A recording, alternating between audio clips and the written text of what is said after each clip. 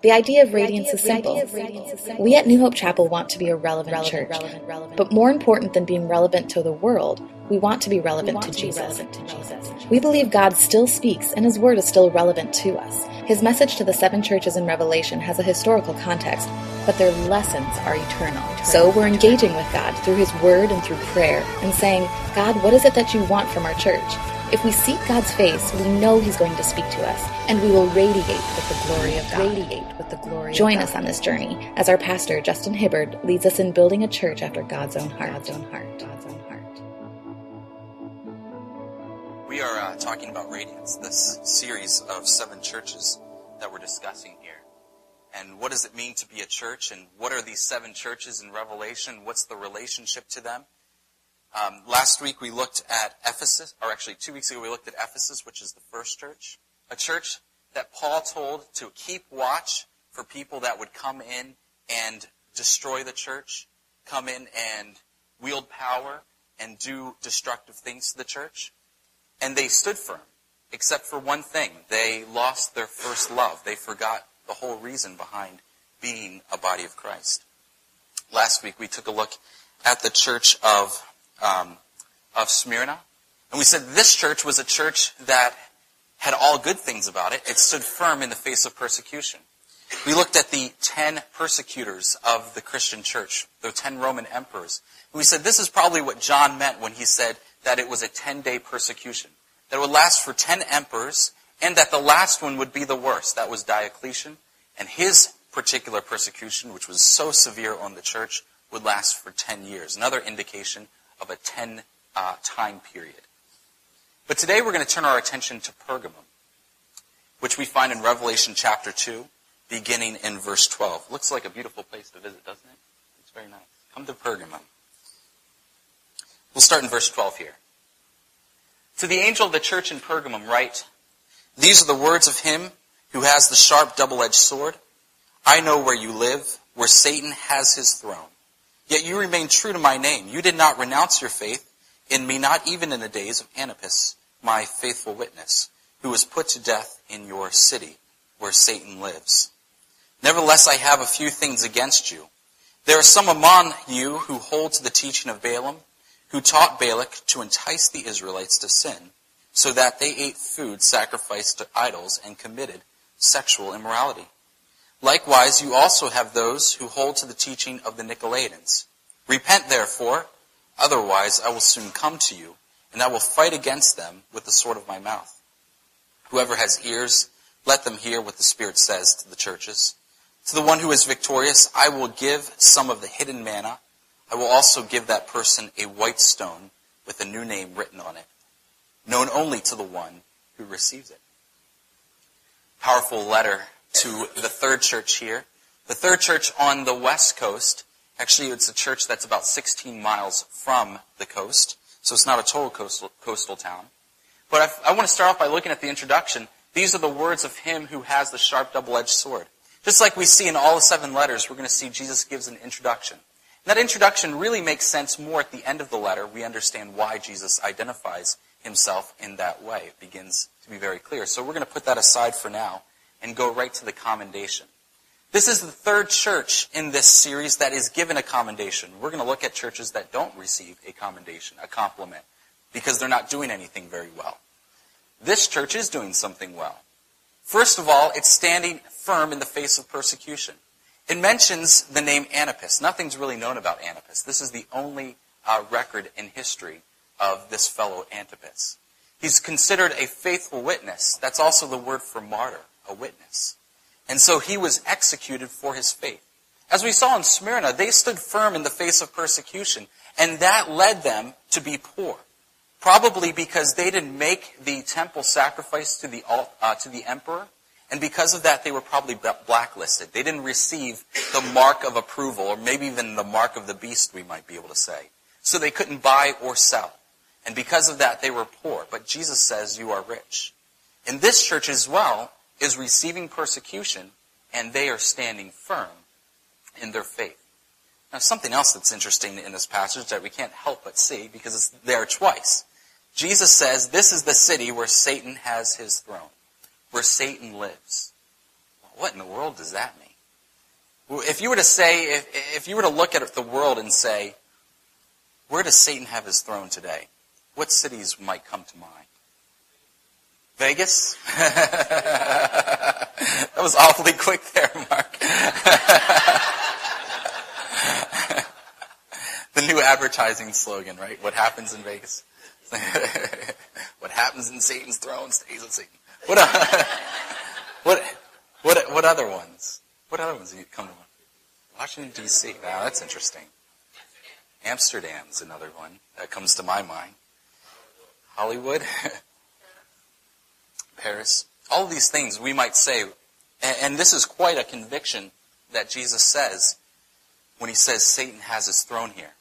Well, one of the things that people believe why Satan has his throne here is because in the other cities we saw different types of idolatry.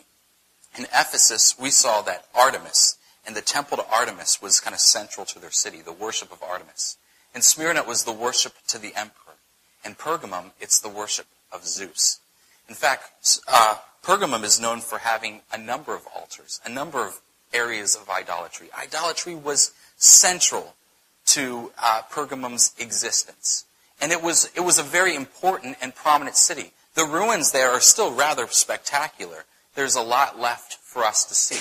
There's a beautiful, it's kind of hard to show up, it's hard showing up here, but there's this beautiful theater that's etched out of the side of this hill that overlooks the entire country. I mean, this was a spectacular city to live in. In fact, in Berlin, they have a whole museum to the city of Pergamum. And this is one of the models they have of everything with all the details. You can see it's quite a fantastic piece of architecture, or pieces of architecture. And to the right of the theater, you see that giant courtyard with the building in the middle. That was the temple of Zeus. That was the temple of Zeus. And so what many believe, what scholars believe, is that when Jesus refers to the city where Satan has his throne, perhaps it's because of idolatry is so central to this existence, this city's existence. So nonetheless, they were standing firm in their faith, but Jesus gives them a reprimand. We see that reprimand beginning in verse 14. He says, "Nevertheless, I have a few things against you. There are some who hold to the teaching of Balaam, who taught Balak to entice Israelites to sin, so that they ate food sacrificed to idols and committed sexual immorality." You know the story of Balaam and Balak. It's one of those interesting stories that we can't forget, mainly because someone ends up having a conversation with a donkey, right? In Numbers 22 through 24 is where we find the story of Balaam and Balak. And the story goes like this. Balak summoned Balaam. Why did he summon Balaam? Well, Balaam was some sort of diviner who happened to know about the Lord God and has a conversation with the Lord before he goes off to see Balak. Balak's the king of Moab. And as the king of Moab, he's got his camp there, he's got his country, and Israel moves in next door because there are nomadic people wandering in the desert. But this isn't just the weird neighbor with the weird hair. This is a people of about 1 million, if not more. Maybe 2, 3 million. Balak freaks out, right? Because he's like, these guys are going to annihilate us. He knows he can't fight them. They don't have the manpower to fight Israel. So Balak summons Balaam and says, "Balaam, come help me out. Just, curse Israel." So Balaam's on his way. That's when the whole donkey incident happens. He's riding his donkey. An angel appears before the donkey, but Balaam doesn't see it. His eyes are blinded to it.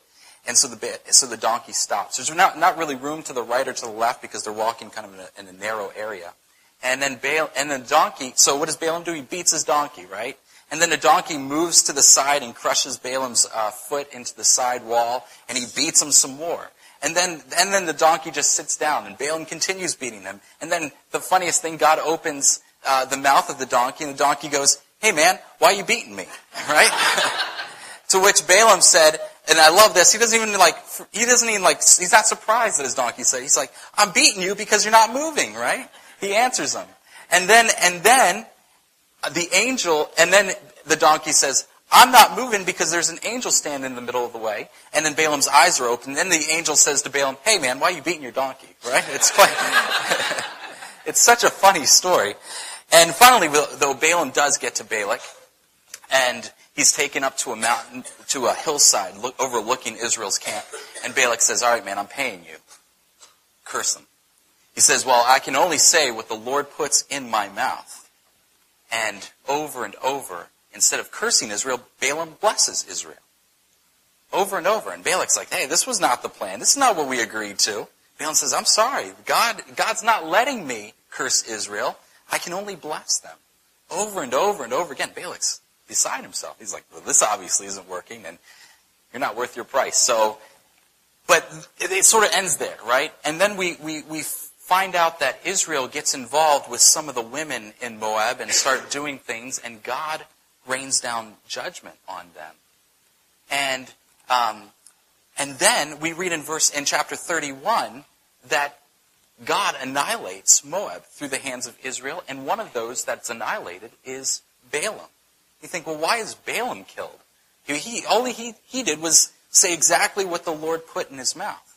Well, we're sort of hinted at in chapter 31 that Balaam was getting Balak to entice Israel into various sins. You kind of have to read between the lines. I think it kind of went like this. Balaam said to Balak, look, I feel really bad. I know you paid me a lot of money to come out here. I get up there to curse them and nothing's coming out but blessings.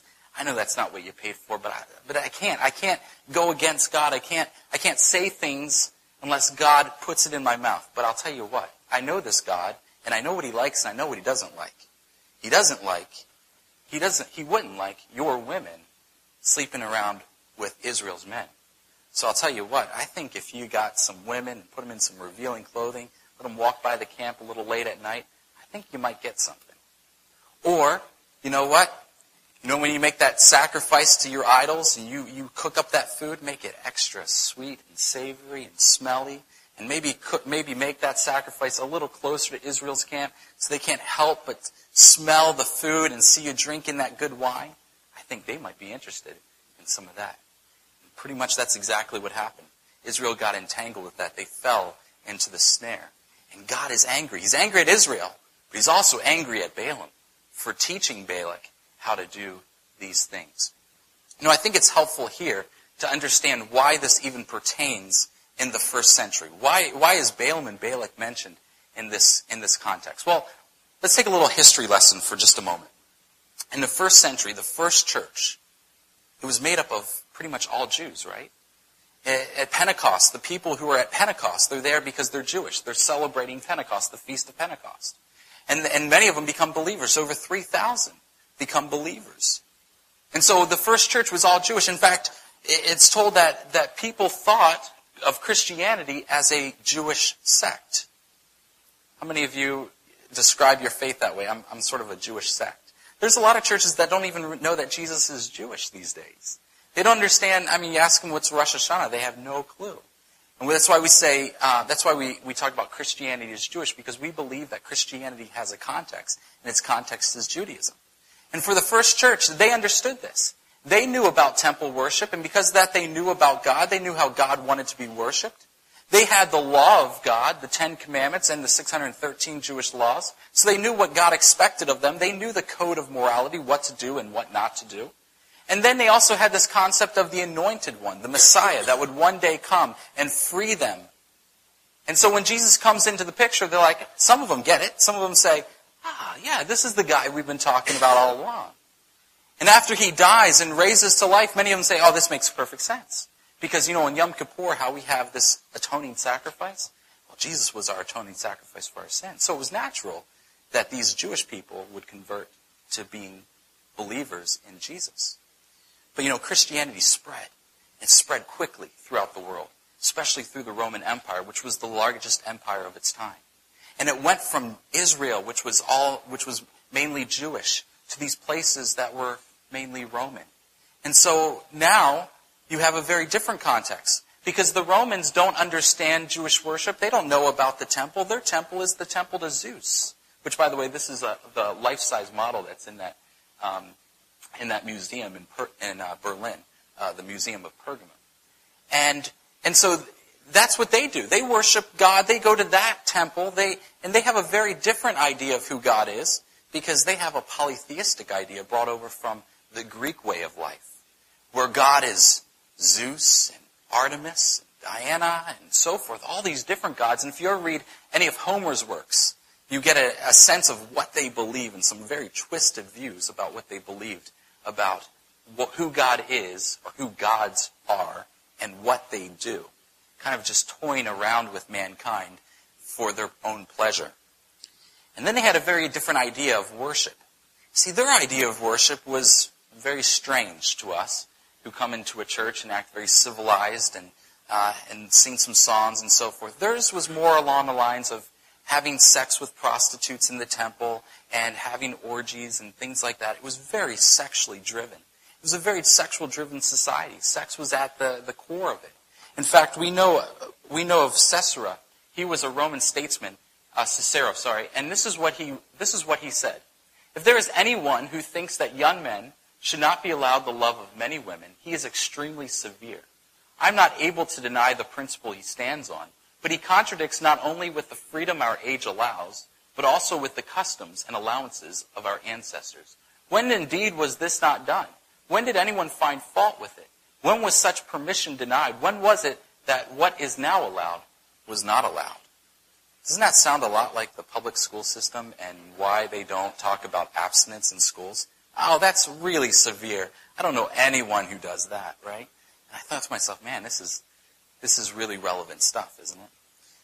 Well, Rome was even more of a society, very much more base than what we could even imagine. They were involved with pedophilia and homosexuality and all sorts of stuff like that, multiple wives, polygamy, and so forth. It was really, really gross. In fact, some scholars have said that Christianity was so successful in Rome because Rome was so filthy that people got so tired of living in the filth they were in. Sort of like the story of Dorian Gray. I don't know if you've read that book by Oscar Wilde or seen the recent movie. But this idea of, I'm so filthy, I just can't stand it anymore. Well, the point is that these people brought their baggage to church. We all bring our baggage. We bring our baggage because we've come from broken homes. We've come from places where different philosophies were spoken. We come from cultural differences. And the thing that the Roman world had to wrestle with, at least the Christians in the Roman world, the Gentiles, was that they had to wrestle with what part of this is my culture and what part of my culture is sin. And we still wrestle with that today because we're so blind to our own culture because this is our way of life. That when we come to faith in Christ, there's certain things that we're so used to doing, so used to thinking, that we have to put it aside. We have to say, well, that's not right. And that's difficult to do. It's difficult to be honest about it with ourselves. And we see this in a big way. I think in the last 15 years, the hottest topic in churches has been the issue of homosexuality.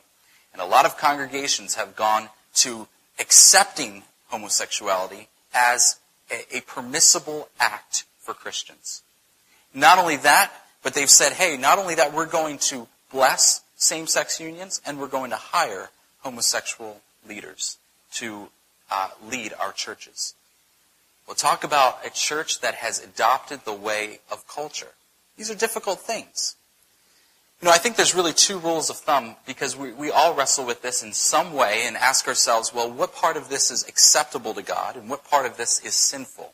I think there's really two litmus tests. The first one is, what does the Bible say?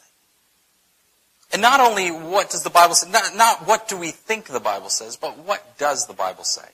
I look at passages like Romans 1, there's some others in Corinthians, where it's very blatantly, what do we not understand about if a man sleeps with a man, he does not inherit the kingdom of heaven? But what we do is we try to twist that to be, well, that's not really what it's saying, right? And we do that with all sorts of passages. I'm just picking on one issue. But we always do that. We're so good at that. Well, I want it to be okay for me, so I'm going to look at it this way. But we have to be honest with ourselves and ask ourselves, what does the Bible say? I think the Bible is very clear on the issues, and the ones that where we're not clear is oftentimes because we don't want it to be clear. And so we ignore its clarity. So that's the first thing. We can look at the Bible, see what God's Word says about it. The second thing, I think, is what does the culture say about it? Whatever the culture says about it, do the opposite. So if the culture is saying to the church, hey, great job, church, you guys are awesome, accepting homosexuality as permissible, I think that's exactly what God would want. What do you know about God? Right? You just said it. John 14:6 makes no sense to you, that Jesus is the only way, and you call that exclusivity and not fair to others. Well, if you don't feel that way about Jesus, how can you tell me how Jesus wants us to live? That's the bottom line. So the first thing, what does the Bible say? The second thing, what does the culture say? And generally, most of the time, do the opposite. Right? Well, there's another part of this reprimand that's given to this church, and that is that some of them are holding to the teaching of the Nicolaitans. This is the second time in these letters that we've seen the word Nicolaitans brought up. And this, in Ephesus, they resisted it. In Pergamum, they're starting to accept it. Some people are holding on to it. There's much debate about what Nicolaitans were. Some believe that there was a man named Nicholas. Even some say he was one of the first deacons of the church who taught about sexual immorality and taught that this was permissible in the life of a Christian. Others take a different approach on it because there's a lot of conflicting evidence about Nicholas and who Nicholas was and was he that deacon? Why do other people say good things about him? And others believe, no, it's a philosophy based on the word, Nicolaitans, broken down this way. The first part is Nico, which means to conquer. The second part you might understand, laitans, or laity, which means the people. So what was happening early on is that, and we know this from letters that Clement wrote, I think he's the first one, who creates this sort of class system in Christianity called the clergy and the laity. The idea that there are people on top who are called to ministry and people at the bottom who just everybody else. And we use that word clergy and laity even today. Even though we would profess the priesthood of all believers, we still use this as sort of a class system. I'm all about leadership in churches. I know what Scripture says about their apostles and prophets and teachers and pastors and so forth. But what I don't get is this. Because the word laity is from the word laos. And whenever it's used, it's always used to talk about the whole people of God. Not the common man or anything like that. It's the whole people of God, the whole church of God. The word clergy comes from the word kleros, which means a portion or a share or something like that. So it's not about a class system. Clergy means the inheritance that we get, and it's always used in the sense of, hey, this is the portion of ministry that God allots to each of us. This is a privilege. It's not about a class system. It's not about, hey, I'm at the top and everybody else is at the bottom. This is not Justin Hibbard's church. This is not anyone. This is God's church. We're all God's people. We all work together. There's a difference, and 1 Peter 5 makes it clear there's a difference between hierarchy, which we know so well in the business world, and community and shepherding, which Peter emphasizes. Be shepherds of God's flock, not because you have to, but because you get to. Loving God's people, caring for them as the great shepherd does. So that's what I think is talked about in this word Nicolaitans. And we know that it takes a strong foothold in that first century church, in the church throughout the ages, and even today, I think churches still have this idea of a clergy and laity. Not in a sense of leadership and others, but in a sense of, hey, this is a hierarchy, rather than having a better understanding about what God wants for his people. The priesthood ended at the cross, right? We don't need a mediator between us and God on a human level. That was done by Jesus and Jesus alone. And so he gives them a warning. A warning because they were involved in these two things. They were involved in false teaching of sexual immorality and eating food sacrificed to idols, and there were people teaching false doctrine. But also that some people were holding on to this sort of pagan idea of a priesthood and of I'm in charge and you're not, and so forth. And the warning is, repent therefore, otherwise I will soon come to you and fight against them with the sword of my mouth. Well, here the introduction comes in handy, right? Because it's in the introduction that we read that Jesus has a double-edged sword. There we read that the double-edged sword comes from his mouth. That's kind of a weird description, right? That the double-edged sword comes from his mouth. Well, that's exactly what John saw in Revelation chapter 1. He sees Jesus standing there, purple robe, a gold sash, 7 stars in his right hand, walking among the 7 lampstands, and a double-edged sword coming from his mouth. We get a better idea of this in Hebrews chapter 4, because here's what Hebrews chapter 4 says, starting in verse 12. For the word of God is alive and active, sharper than any double-edged sword. It penetrates even to dividing the soul and spirit, joints and marrow. It judges the thoughts and attitudes of the heart. Nothing in all creation is hidden from God's sight. Everything is uncovered and laid bare before the eyes of him to whom we must give account. Now, I've heard this often referred to as the Word of God, meaning the Bible. I don't know that I agree with that, because what the writer of Hebrews uses for the Word of God here is specifically logos of theos. It's the exact language that's used in John chapter 1, where it says, in the beginning was the Word, logos. And the Word was with God, and the Word was God, theos, right? He was with God in the beginning. What is Hebrews talking about? I think Hebrews is talking about Jesus himself. Jesus is sharper than a double-edged sword. He has the ability to cut through the soul and spirit, joints and marrow. He judges the thoughts and attitudes of the heart. I'm a father. And as a father, and those of you who know, as any parent, your kids mess up, right? And you tell them not to do something, and they continue doing it. The first time we may ask in a very soft voice, stop doing that. If I have to ask a third time, it's going to be a little harsher, and maybe with a spanking, right? Jesus is telling them, repent. And if you don't repent, it's going to be harsher. God's justice, his judgment, isn't just punitive. It's meant to bring us to repentance. That's the whole attitude behind it. He wants them to repent. And some people don't repent. And so something bad happens and their sin is exposed. And then it's just total devastation. They're broken beyond belief because they didn't heed the first warning. Talking about in Sunday school, we were talking about Judas. How many times does Jesus give them hints? He drops hints all over the place. He's looking right at Judas and saying, I know what you're doing. Stop it. To the point where everything just falls apart in Judas's life. Repent before it's too late. That's the word for Pergamum. Repent, so I don't have to get out my sword, so you can be restored into communion. But he gives them a promise, like we've seen with all the churches. In Ephesus, we saw it's the promise of the tree of life. In Smyrna, it was the promise to not perish in the second death. Here, he's giving them two promises. To the one who is victorious, I will give some of the hidden manna. Well, we know the word manna. We know it from the story of Exodus, right? Where Israel was in the wilderness. They had nothing to eat. They prayed, and God made manna and quail fall from the sky. Probably preferred asparagus and filet mignon, but that's all right. And they had manna fall from the sky. Jesus himself makes reference to this in John chapter 6. He has that strange conversation with the people at Capernaum right after he breaks the fishes and the loaves and feeds 5,000, right?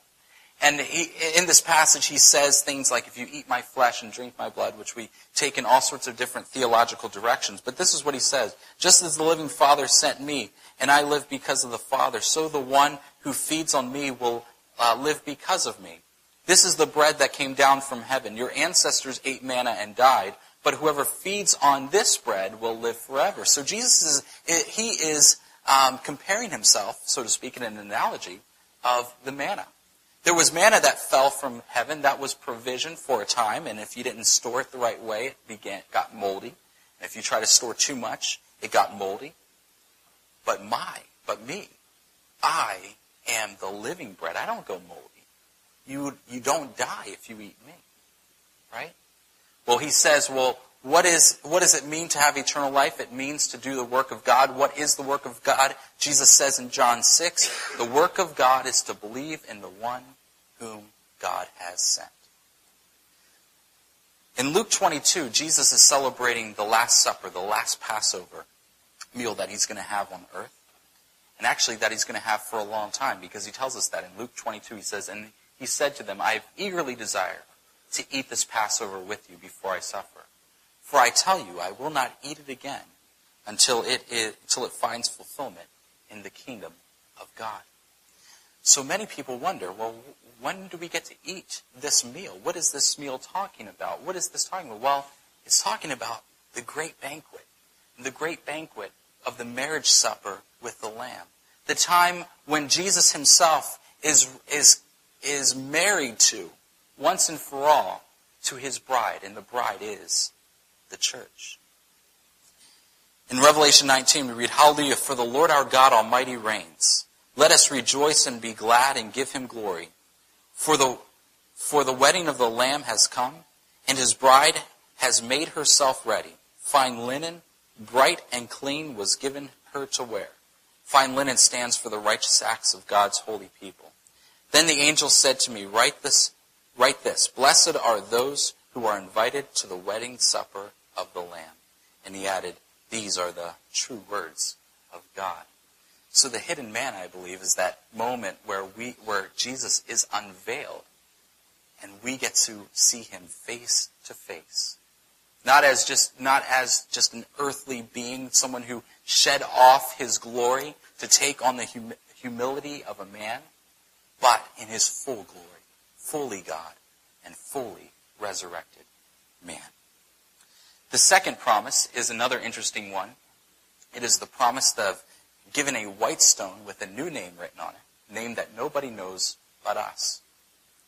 So many people have speculated, what does this white stone mean? And we don't find any references like we've seen with the other promises. If we look further in Revelation, those promises become clear, right? Just like the wedding supper. But this one is not referenced later on in Revelation. So some people believe that this is a reference to something that went on in the Roman society. There are really there could be more, three schools of thought. One of them is that a gladiator who was notorious and victorious, he was well known because he was great. He was the Cal Ripken of Baltimore, so to speak. He was someone who had endured the many fights and had lived through them. Well, he was given a white stone with his name written on it, and that let him live at the public's expense for the rest of his life. So everywhere he went, he never paid a dime. Everyone knew this is the gladiator. He is the great one. He gets to have everything at his beck and call. Another one is that in a juror, when there was a trial and there were jurors involved, they were given two stones, a white one and a black one. And if the defendant was guilty, they held out the black stone. If he was innocent, they held out the white stone. A third thought is that if you were given an invitation, sometimes it was given on a white stone, especially to a wedding banquet of sorts. So all three of these probably could apply here, right? We see that we're innocent. We're claimed innocent by the blood of Jesus. We see that we live in the kingdom of heaven by God's grace, and also that we're invited to the marriage supper of the Lamb. The other thing is that it's written in stone.